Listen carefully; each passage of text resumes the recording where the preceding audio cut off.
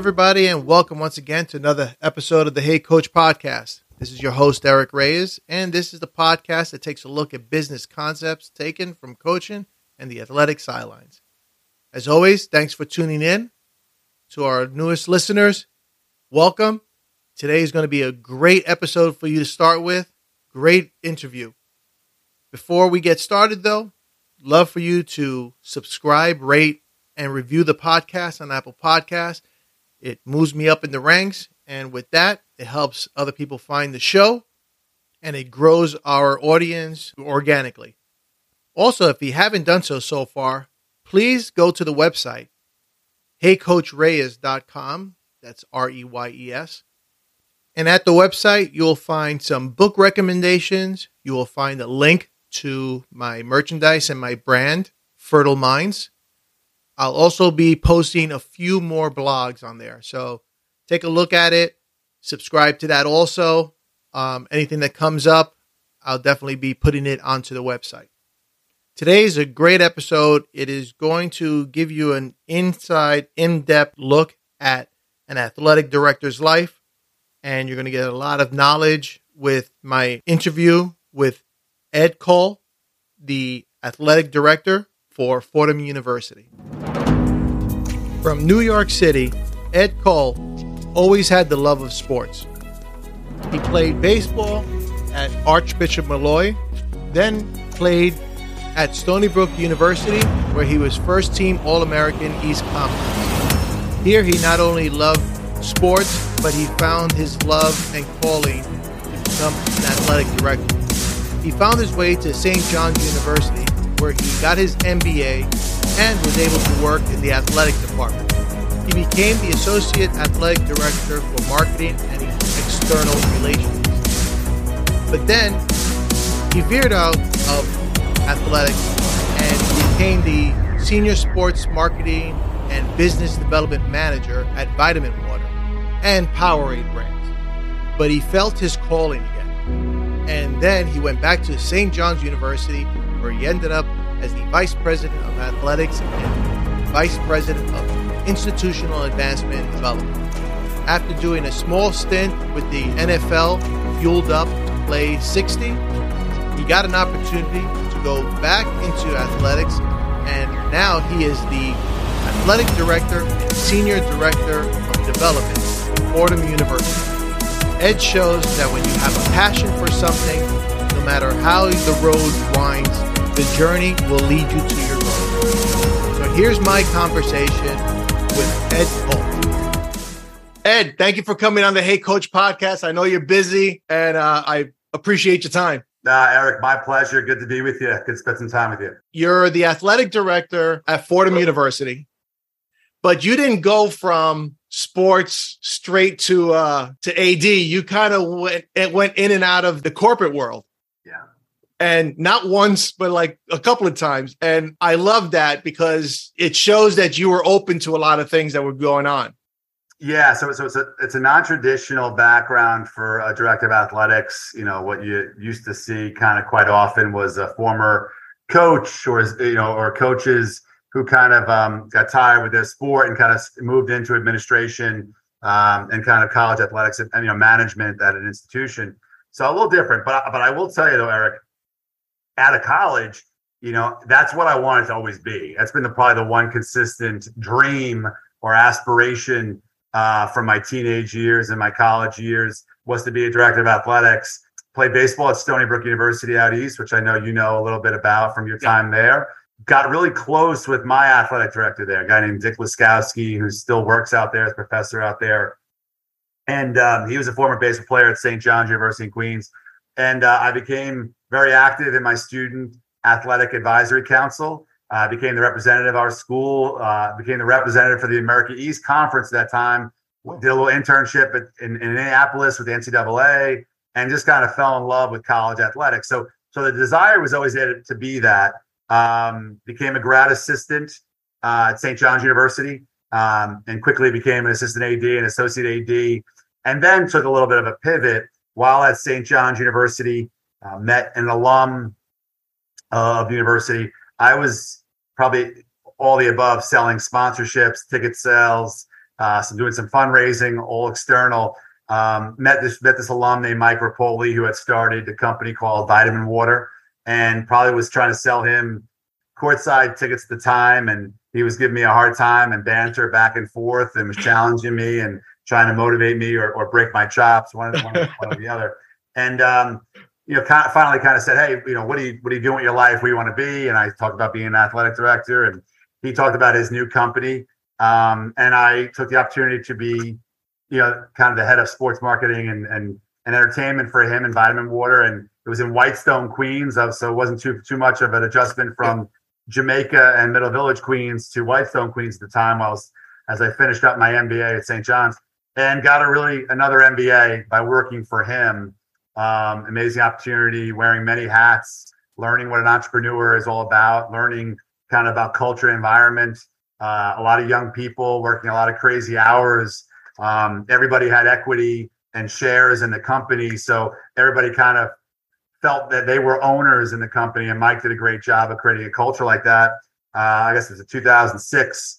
They sold the company to Coca-Cola for $4 billion.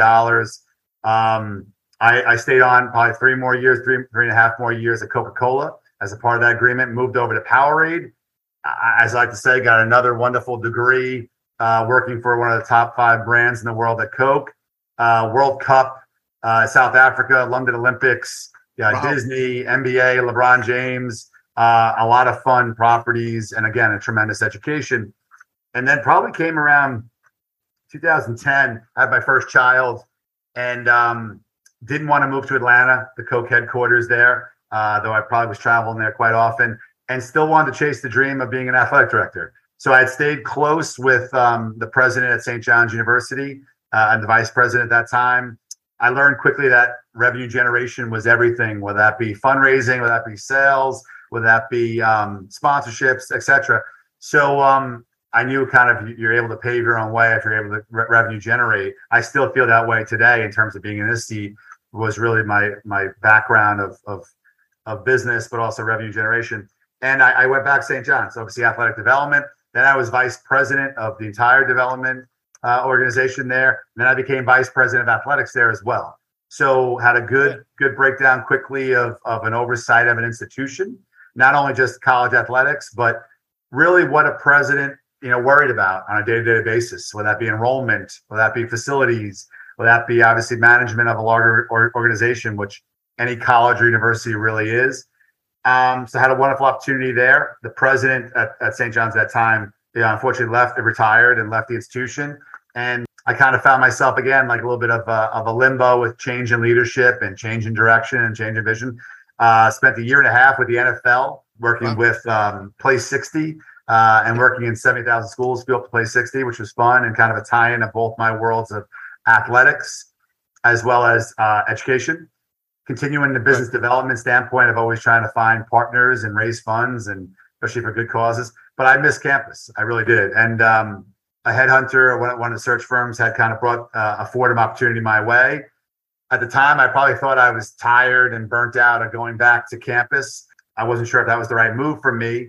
But I actually wanted to it was one of those things where you want to keep the headhunter happy too, because I'll do the interview for you. Hopefully at some point they will find a job that I wanted.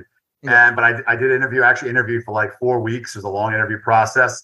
And as I really got to know Fordham University as a campus, as an institution, academically, as well as its alumni base, and learned a lot about its Lincoln Center campus, which was obviously extraordinary. I didn't know much about that, even though I'm a New Yorker, born and raised in Brooklyn, Queens. And I kind of fell in love with the place. I saw its potential, became really bullish on the opportunity. And again, happy to say I've been here now almost 4 years. I've been athletic director a little over 2. And I love what the institution's about. I'm a Catholic school kid in terms of my growing up. So love its values. I love its core mission. And even though I'm not a Fordham alum yet, I'm actually in the process of finishing up my doctorate and I'm a dissertation. I could really resonate and connect with a lot of their alums, first generation college graduates, maybe humble upbringings. And they have that New York City grit and toughness and determination that I love, and is probably, the best skill set that I have. That's awesome. And there's so much to unpack in that. One thing, forgot to actually even tell you prior to us getting on, my brother is an alum from Fordham University. I love it. And you hear that often, Eric, when I'm wearing a hat or a t-shirt or just, what do I do for a living? You're like, everybody has a degree of separation to some alum. It's pretty amazing. It is pretty amazing. Exactly. And just a little side thing. You mentioned bits and pieces, but many people don't know exactly what an AD does. Right. They actually just think it's dealing with the coaches and the athletes. Run through some of those other jobs. Yeah. So great point. And you're absolutely right. And obviously a lot of folks who maybe have a connection to a high school athletic director who obviously has a very demanding and very strong job. There's a lot of differences there in terms of the two. So naturally we have 22 varsity sports here at Fordham. We have 15 club teams, and then we also oversee recreational sports and intramurals, as well as our fitness center, right, which is a big deal on many college campus. Eric, all students and administration and staff are very much aware of the importance of health and wellness and physical activity and taking care of their bodies and their minds, for that matter. So we oversee all of that on top of just, the varsity sports program, which is all underneath the athletics umbrella at Fordham. And, a lot goes into that. So, yes, right. We have probably 128, 130 coaches, assistant coaches, staff members, sports medicine, strength and conditioning, academic advising, fundraising, support staff that goes along with the entire organization. So it's compliance. Obviously, there's a lot that goes into the rules of the NCAA, as you probably know, for better or for worse. There's a matter of, obviously, they are students. So we work very closely with our student affairs group in terms of res life, in terms of academics, in terms of our deans, in terms of obviously on-campus living. There's, of course, a lot of making sure that we have 545 varsity athletes. There's probably another 800 club rec and intramural student athletes. And how do we make sure that we are providing them all support from a means of, we do a lot of service here at Fordham. Obviously, the mental health aspect in terms of social, political, financial stress, which is, as we know, very, very challenging these days. The engagement of our city.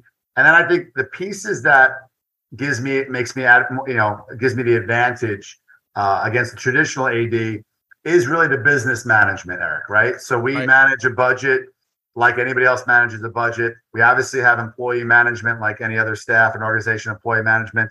But there's a lot that goes into fundraising, revenue generation, whether that be media rights, whether that be licensing, whether that be sponsorships. And then, of course, there's name, image, and likeness, which is a whole nother situation that we can talk more about. But how do we creatively identify financial opportunities? We can't keep asking the president for more money. You can't just keep, obviously, expenses continue to grow. So I think the new modern AD is really charged with finding true partnerships and revenue opportunities to either offset current expenses or to incrementally grow. And of course, fundraising is a major part of that. And I think that's a major part of my day and my routine in terms of doing that. And I think also a big part of it, which we're working on right now, is a strategic planning process. So having a corporate background at Coke and NFL and MSG and the places I've been is helpful to understand how to actually plan appropriately, whether it be for your organization, whether it be for the facilities, and of course, management of budget. And then honestly, Eric, and the vitamin water piece was a big start in this. It's really truly creating a culture and environment that people want to be happy in, want to work in, want to enjoy. We don't, college athletics, I know it's glamorous and it seems very much front page marketing, but for many of the sports, there's not a lot of revenue generation. We're not paying, obviously, a lot of coaches a lot. This is a really a career and an industry of passion, doing what you love and working closely and developing young people and young student athletes. And of course, wanting to grow from a volunteer assistant coach to a part-time assistant coach to a full-time assistant to a head coach and chasing your dreams like anybody else.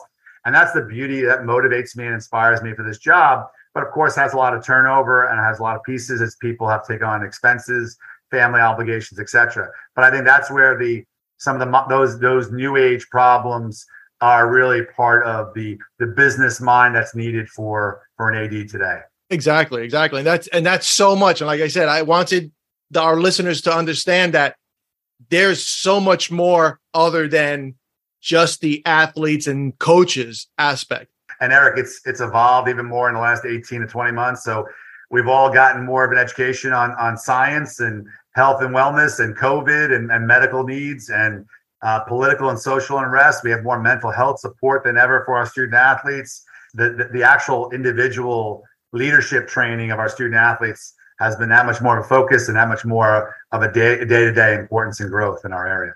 Excellent. Now, question, you mentioned culture. How do you bring in your culture or bring in a piece of you in like a university like Fordham, which has, so many years of a culture instilled? Do you join the culture? How do you bring a part of Ed in there?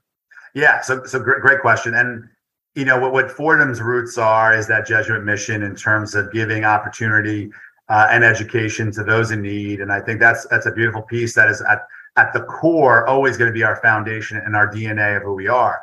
But to your point, and I spoke a little bit earlier about the vitamin water situation in Coca-Cola, and everybody being able to feel a piece of the ownership, everybody having shared ownership in the process, Eric, everybody feeling empowered to make decisions and empowered to share, make change, to me is everything. Because if you have an individual working for you and they feel that they don't have any authority or they're not being looked at with respect of an opinion or a change or to handle a situation, then they're never going to be performing at their peak. So that's the culture we really trying to build here in athletics and continue to foster in athletics. Is I don't pretend to know everything about squash. I don't pretend to know everything about water polo. I don't pretend to know everything about track and field. So we have coaches, we have staff that are obviously in charge of that and experts of that. So I lean on them. How do we make their lives better? How do we work together?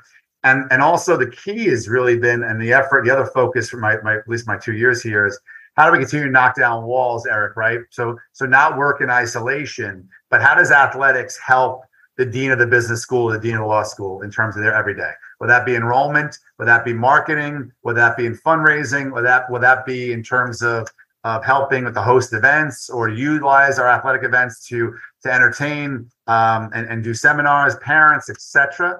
And same with fundraising, same with obviously our engagement to the community in terms of our service. How do we continue to be the front porch for the entire institution and all of the priorities of the institution? So, and really remove that isolation piece, because if athletics isn't helping a president's priorities, then what are we doing?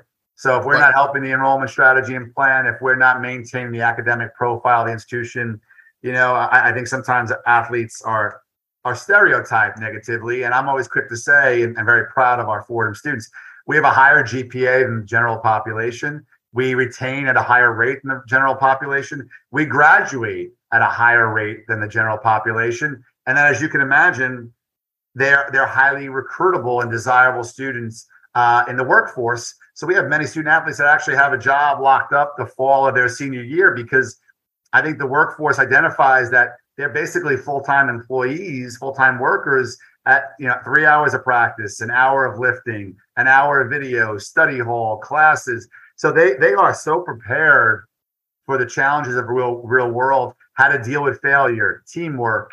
So I love that about athletics. I think that's often forgotten, and that to me is a big takeaway from athletics in terms of that. That's often piece, but I think it's a special department, and at the core values of it is it's the centric piece of what school spirit and school pride is. And I always remind our student athletes that they represent that for the entire institution.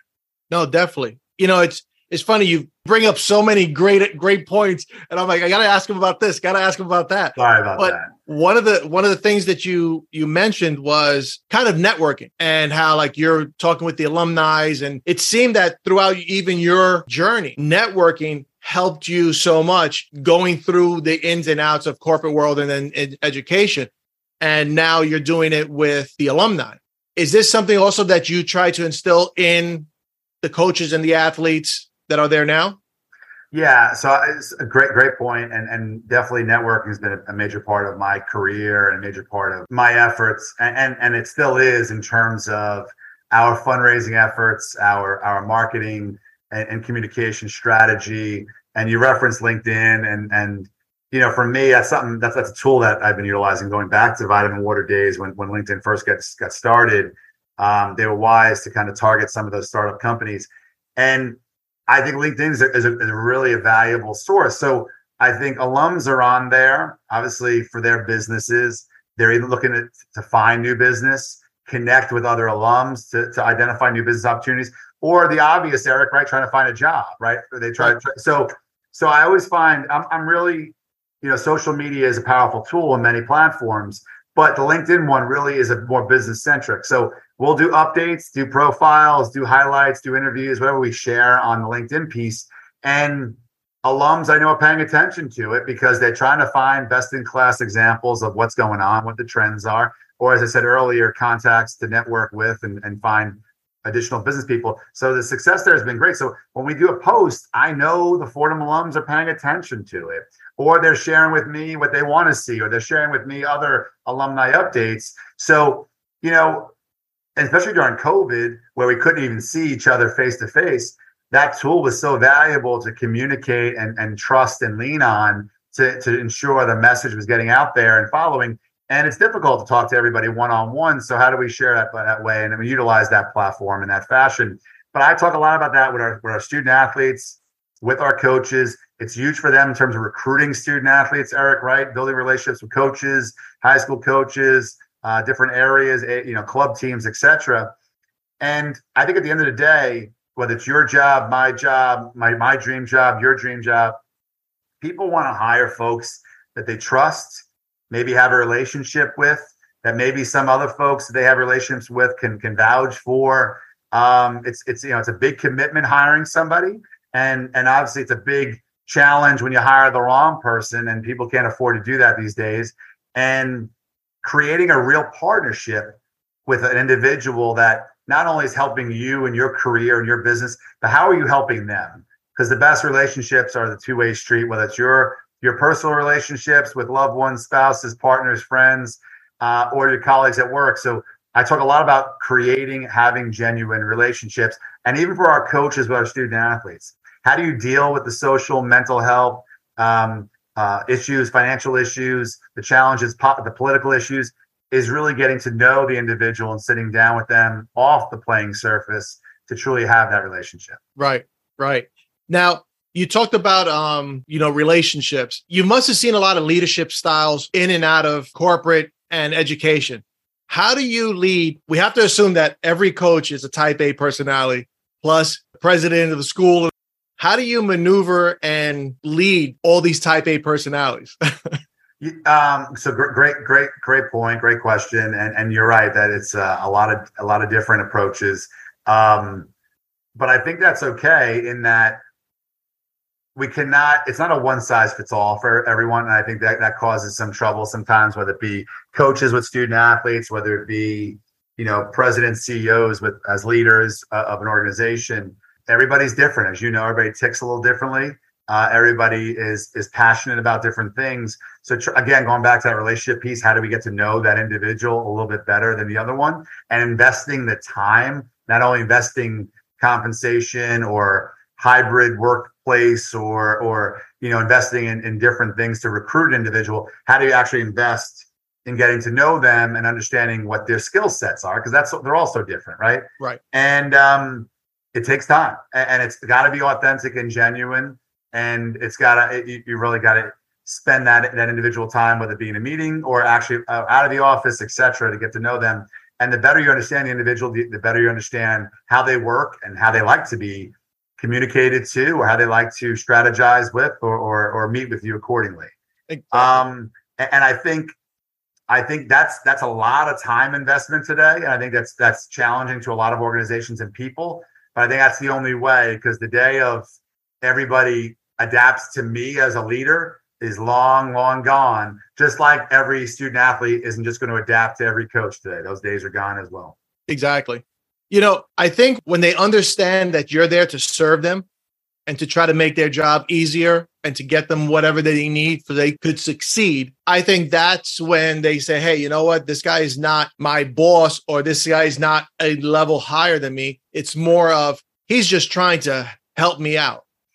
Eric, I totally agree. I'd actually just take it even more simplistic. They know I care about them and love them.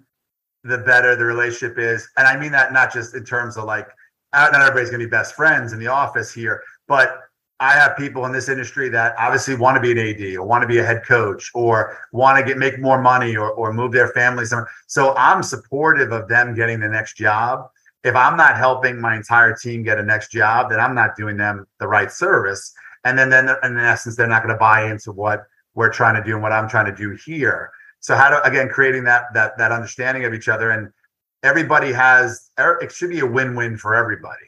And I think authenticity and genuinely caring about them is needed.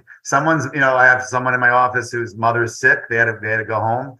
And of course, family first. I became a better manager, I think, and a better leader when I had children, because I go home and their perspective for me, and I know I'm crazy and I'm psycho and I want to win every game and I want to make every dollar and I want Fordham to be the best it possibly could be. And it's a personal passion and challenge. Forget about a professional one.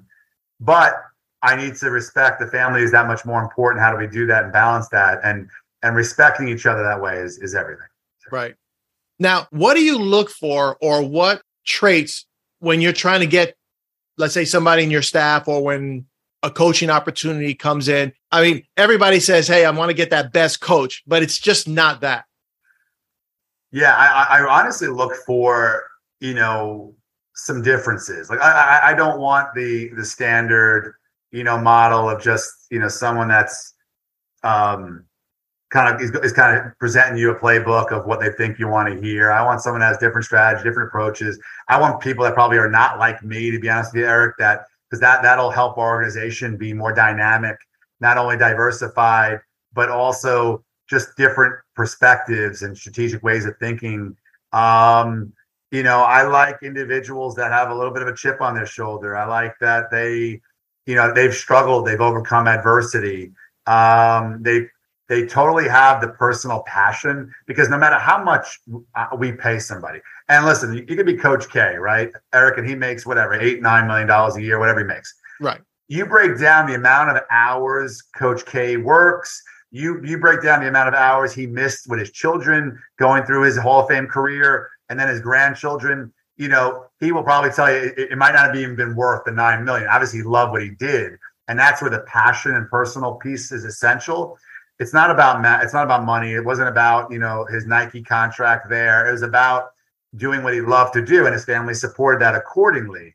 So trying to find that individual that truly has that, because it's a difficult industry. It's Saturdays, it's Sundays, it's evenings, it's travel. It's late night phone calls from student athletes or parents or coaches and putting out fires. And that's got to be a love and a passion of what you do. That's not going to be a stock or equity that's going to explode next week for a huge payout. It's not about that. Right. It's funny. I'm reading a book about Disney, and for some reason I said, I got to ask him this question, because one of the things that Disney instills is they have 4 points, and it's safety, courtesy, show, and efficiency.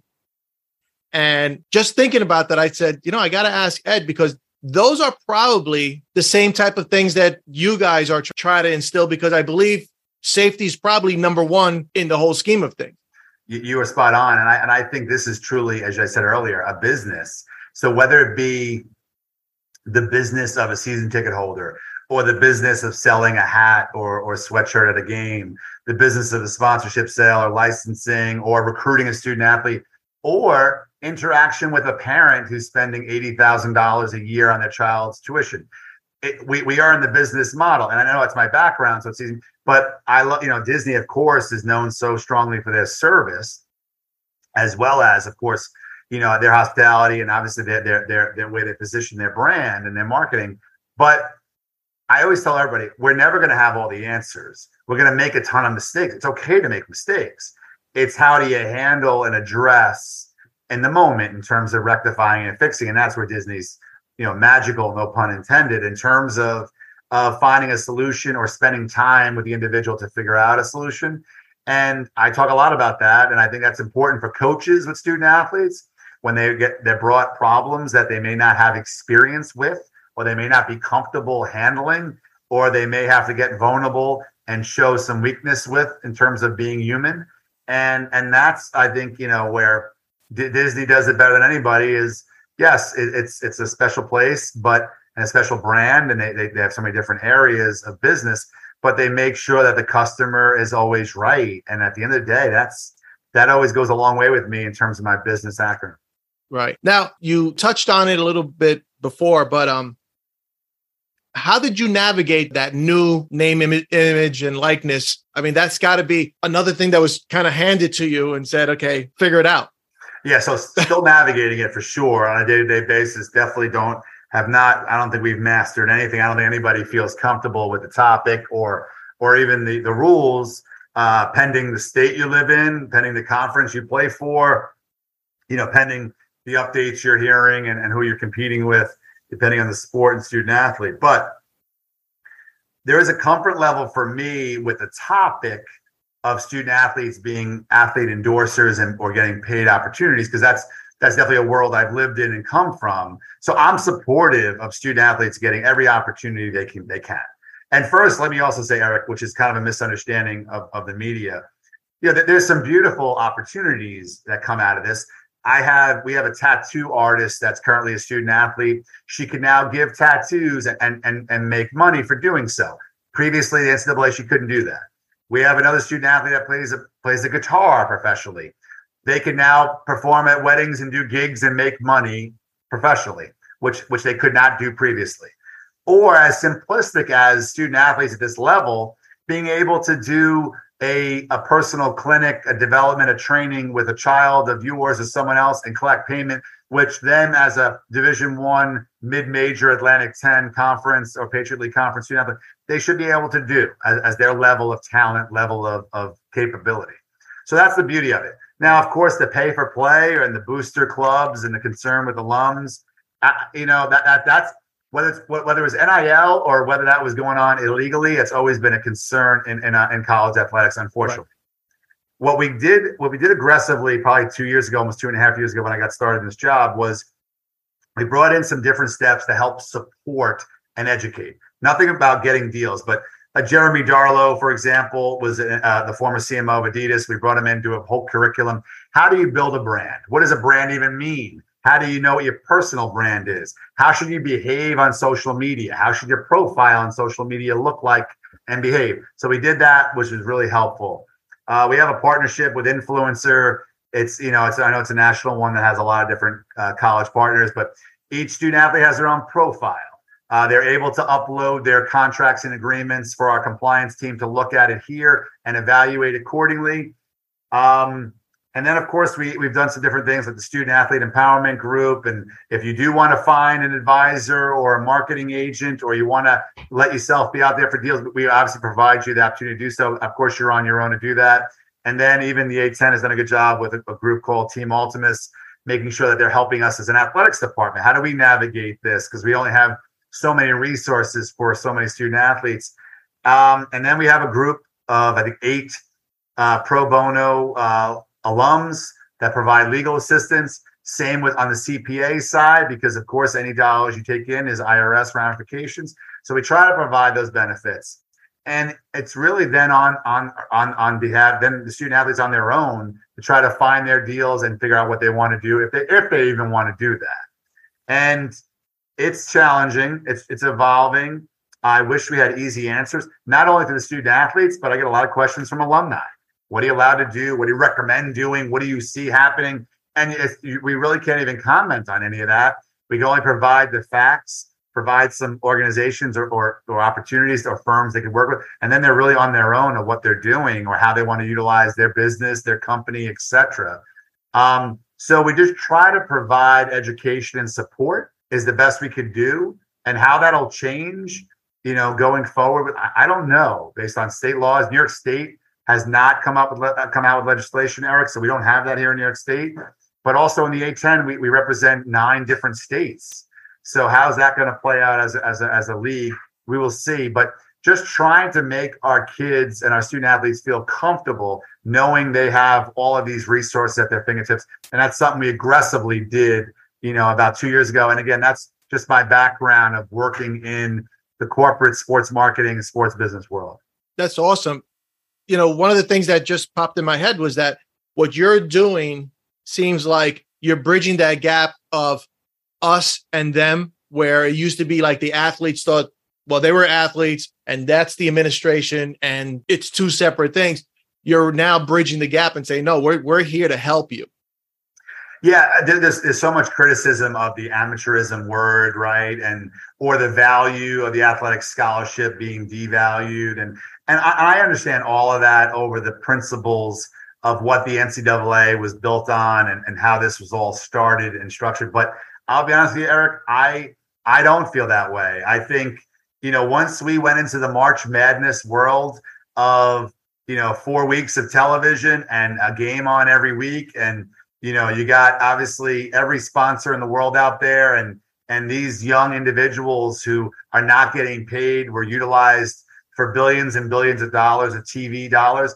I think that all went out the window. And college football and the bowl championship and what these bowl games mean, it upsets me a little bit because I know they're kind of questioning, well, why does this happening right now at NIL and why is students going to get paid?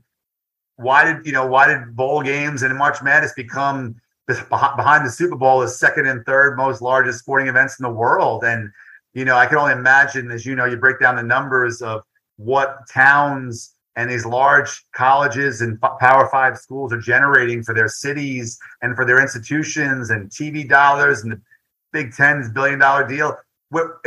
That train has left the station a long time ago.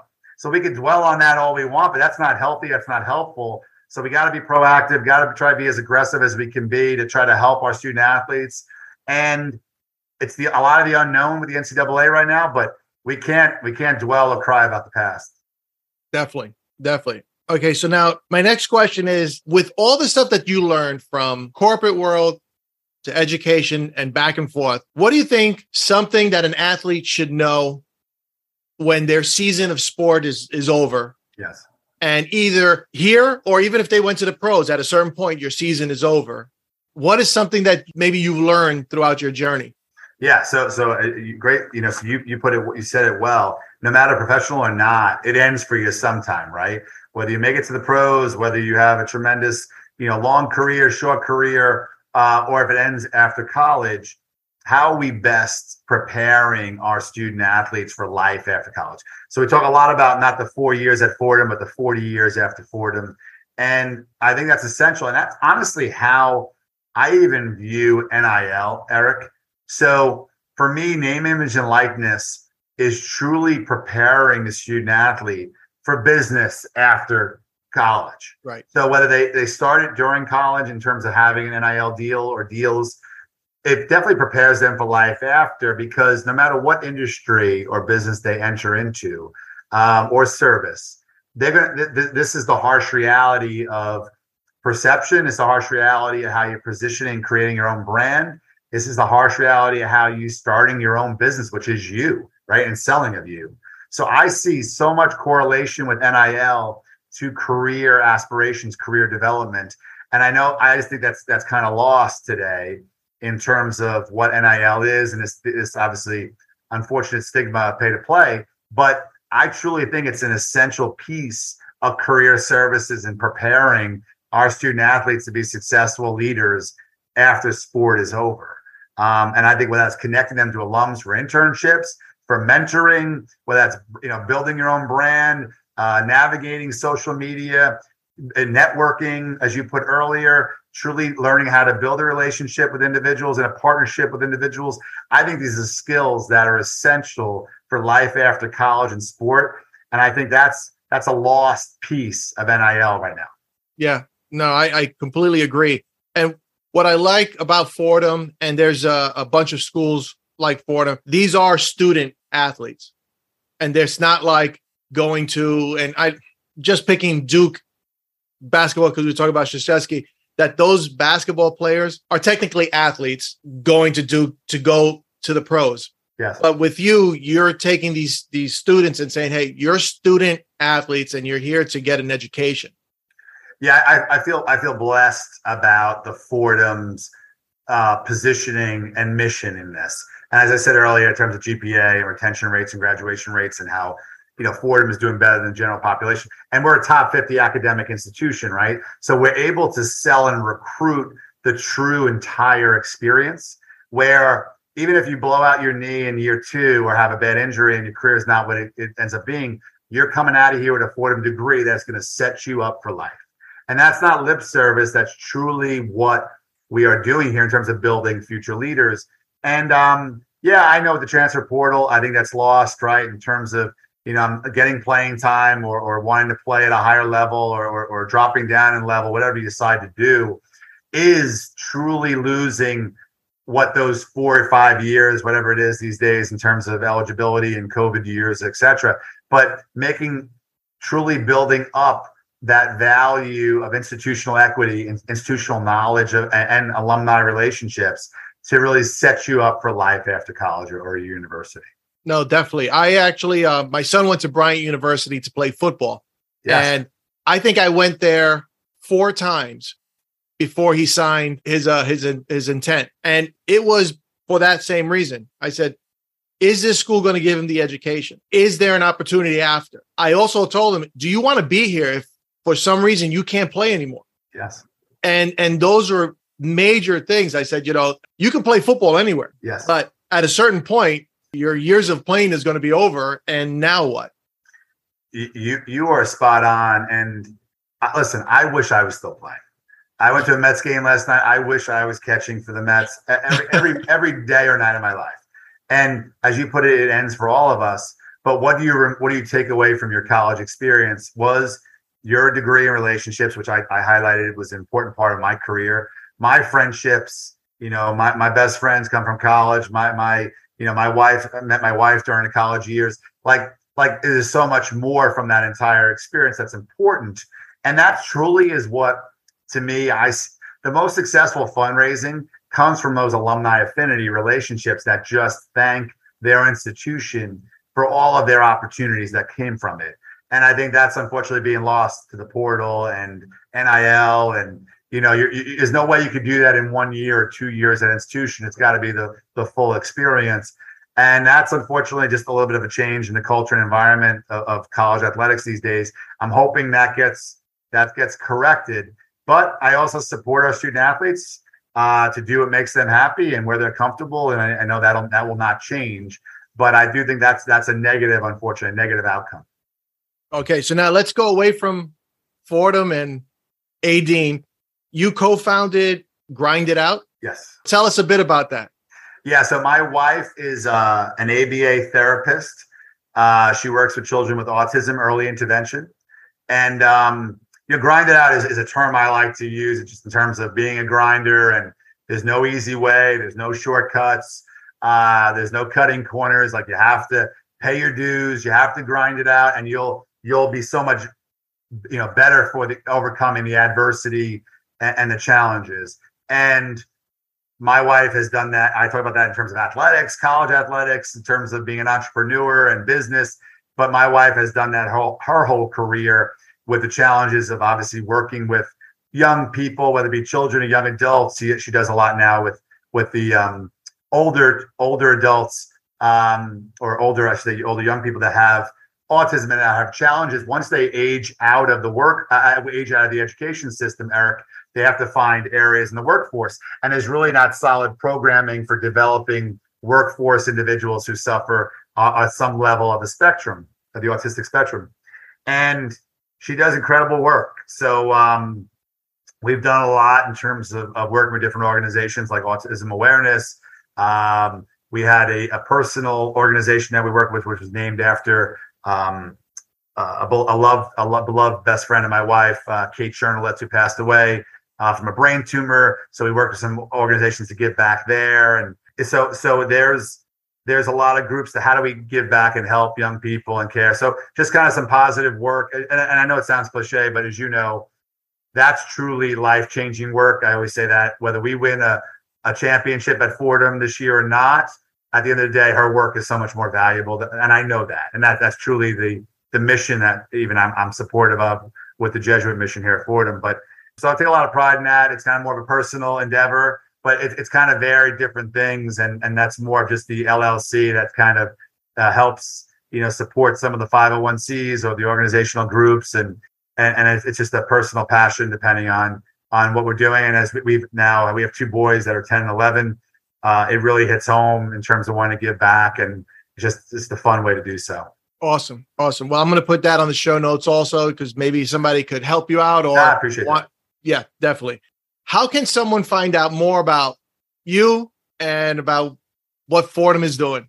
So I think it's looking at Fordham in its entirety, not just whether you like soccer or you like baseball or softball or volleyball, and seeing the opportunity that is there.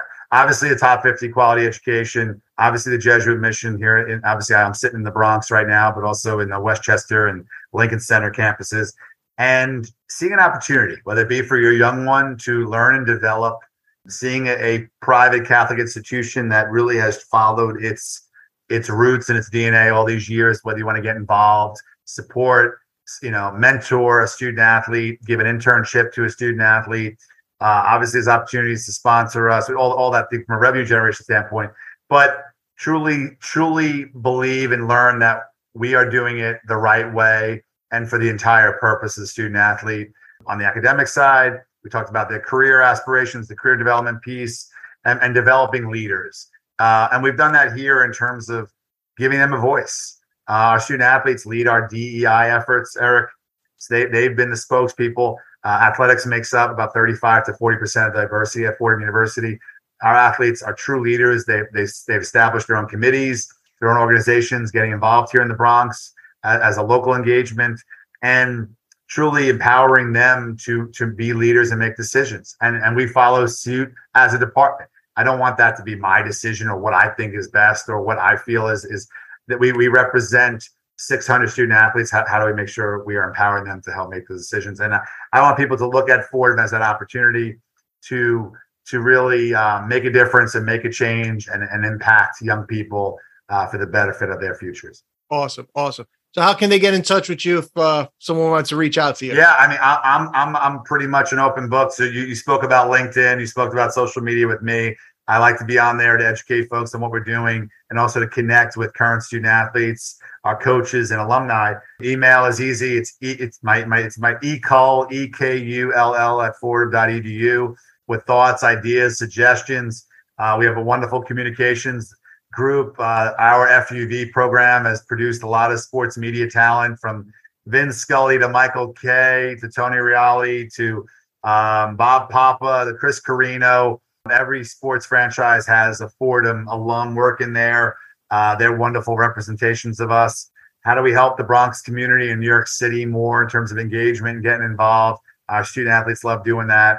So it's not just athletics. How can we help engage New York City and the tri-state area better in terms of mentoring and shadowing of young people? So send me any thoughts and ideas. I love to be different. I love to make change and be a disruptor in terms of what college athletics is traditionally done. And as you put it, and it's been a common theme of our conversation today, establish a real partnership or relationship. Definitely. I'll put all of that on the show notes. Last thing, it's 4th and goal. There's a minute left on the clock. The game's on the line. No timeouts. Give us something to leave with. I want you to know that what I love about student athletes and being around them and our young people is truly what they represent, right? They're not only just specially gifted, talented athletes that make up, the top 1%, 2%, 3% of athletes in the world, but they truly are the leaders of the future. And they're going to make a difference and make a change, whether it be with their voice, whether it be within their sport, whether it be with their ideas of creating a product, a service, an opportunity for change. And we talk a lot about that, where they're exposed to so much so quickly. I know it makes them so desirable in terms of being recruited in the career in the career world, career development world, and corporate worlds. But it also is preparing them to really be able to deal with so much more. And that I love that in terms of what the clean canvas they have to paint on and opportunities that are brought to them in their future. And I think that's often lost for student athletes. So I want that to really be known, that whether it's NIL, whether it's, being a conference player of the year and All-American, whether it's getting a job offer from Goldman Sachs their September, their senior year, or Ernst & Young, or whatever the ones that are recruiting our student athletes today. I love the idea that they're going to just be influencers. They're going to make impact change. They're going to disrupt the norm. And I hope we're helping to teach that, create that, and develop that here at Fordham. Awesome. Well, again, Ed, thank you for coming on the Hey Coach podcast. I really appreciate it. A lot of good stuff there. Pleasure's all mine. This is a fun part of my day. Great spending time with you and meeting you, Eric. And anytime I can be of help and more assistance, I love what you're doing in terms of sharing that powerful, positive message. Not enough of that going on out there today. Thank you. Take care. All right. All the best.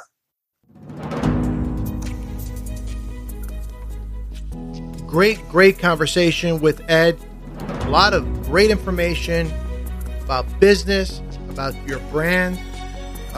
So much bits of knowledge in this conversation.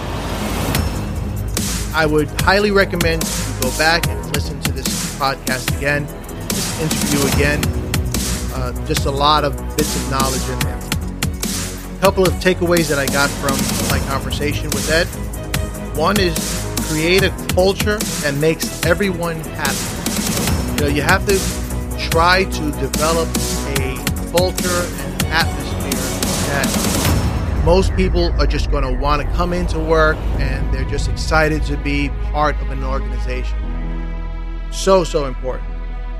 Second thing is leading by investing in getting to know the people around you. This ties in with that culture. You need to deal with people at their level, and the only way to do that is by getting to know them and see what really makes them tick. And the third thing is to support, serve, and be authentic. If people know that you're there to serve them, you will get the best quality work from the people around you. I will put all of Ed's information on the show notes about Fordham University and Grind It Out. Please reach out to him. He is very approachable and he's just looking to serve.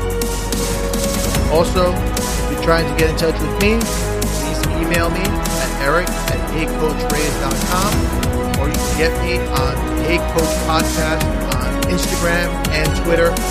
Love to hear from you. Love to get your ideas and your thoughts. Until next time, please go out and invest some of your time.